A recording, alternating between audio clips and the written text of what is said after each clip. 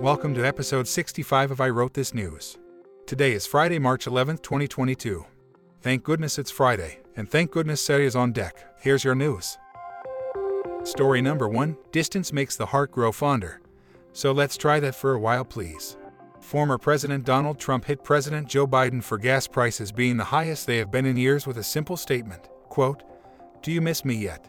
The former president's statement came as the Biden administration announced a ban on Russian imported oil into the United States amid Russia's assault on Ukraine and as gas prices skyrocket.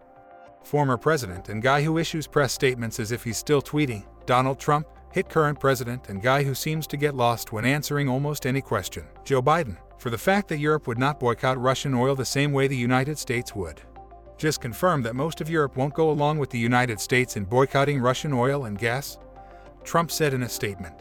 Although it's true that Europe will not engage in an all-out ban on imports of Russian oil, European Union member states say they plan to cut gas imports from Russia by 2/3 this year. Such a move would apply significant financial pressure on Russia.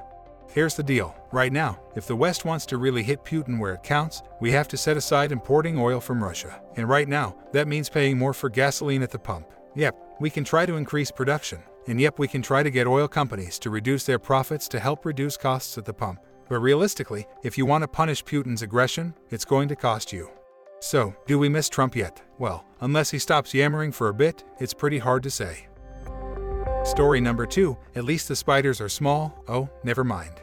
A lingering worldwide pandemic, a Russian invasion of Ukraine, an American citizenry divided as it's ever been. We've hit rock bottom, right? Not quite. An invasive species of spider the size of a child's hand is expected to, quote, colonize the entire East Coast this spring by parachuting down from the sky, researchers at the University of Georgia announced last week. Large Joro spiders, millions of them, are expected to begin ballooning up and down the East Coast as early as May. Researchers have determined that the spiders can tolerate cold weather but are harmless to humans as their fangs are too small to break human skin. Yep, fangs.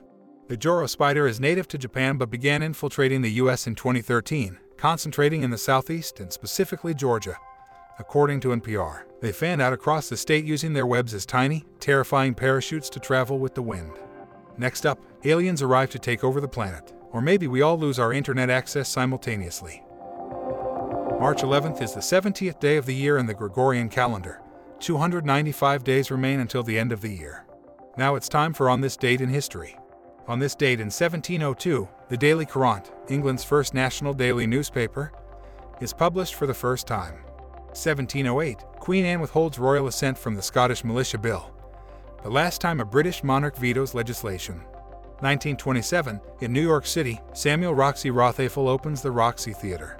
1985, Mikhail Gorbachev is elected to the position of General Secretary of the Communist Party of the Soviet Union, making Gorbachev the USSR's de facto. And last, head of state. 2006, Michelle Bachelet is inaugurated as the first female president of Chile. 2020, the World Health Organization declares COVID-19 virus a pandemic. Celebrating birthdays today are publishing magnate who likes money an awful lot Rupert Murdoch, journalist Sam Donaldson, rocker Harvey Mandel, musician Bobby McFerrin, Hollywood director Jerry Zucker, politician Gail Norton, porn star feminist Nina Hartley, activist offspring Jesse Jackson Jr., actor Terrence Howard, twin rockers Benji and Joel Madden, singer LaToya Luckett, actress Jodie Comer, and English illustrator David Gentleman. He turns 92 today. Happy birthday to all of them, and if your birthday is today, a very happy birthday to you as well. By the way, if you or someone you know is having a birthday and would like us to announce it on the show, leave us a voice message or send an email. The links are in the show notes. Today's news was brought to us by The Independent, Al Jazeera, Axios, and the website that's ready for whatever comes next, Wikipedia.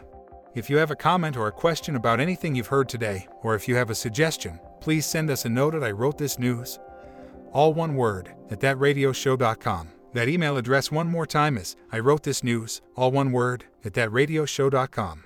One more thing, if this podcast sounds a little funny, that's because it's also an experiment. All of the vocals were generated using AI technology. Hopefully the show will sound different and better as the tech improves and as we improve at using it. I'm Bob Neese, hoping you have an amazing day. We'll get together again soon.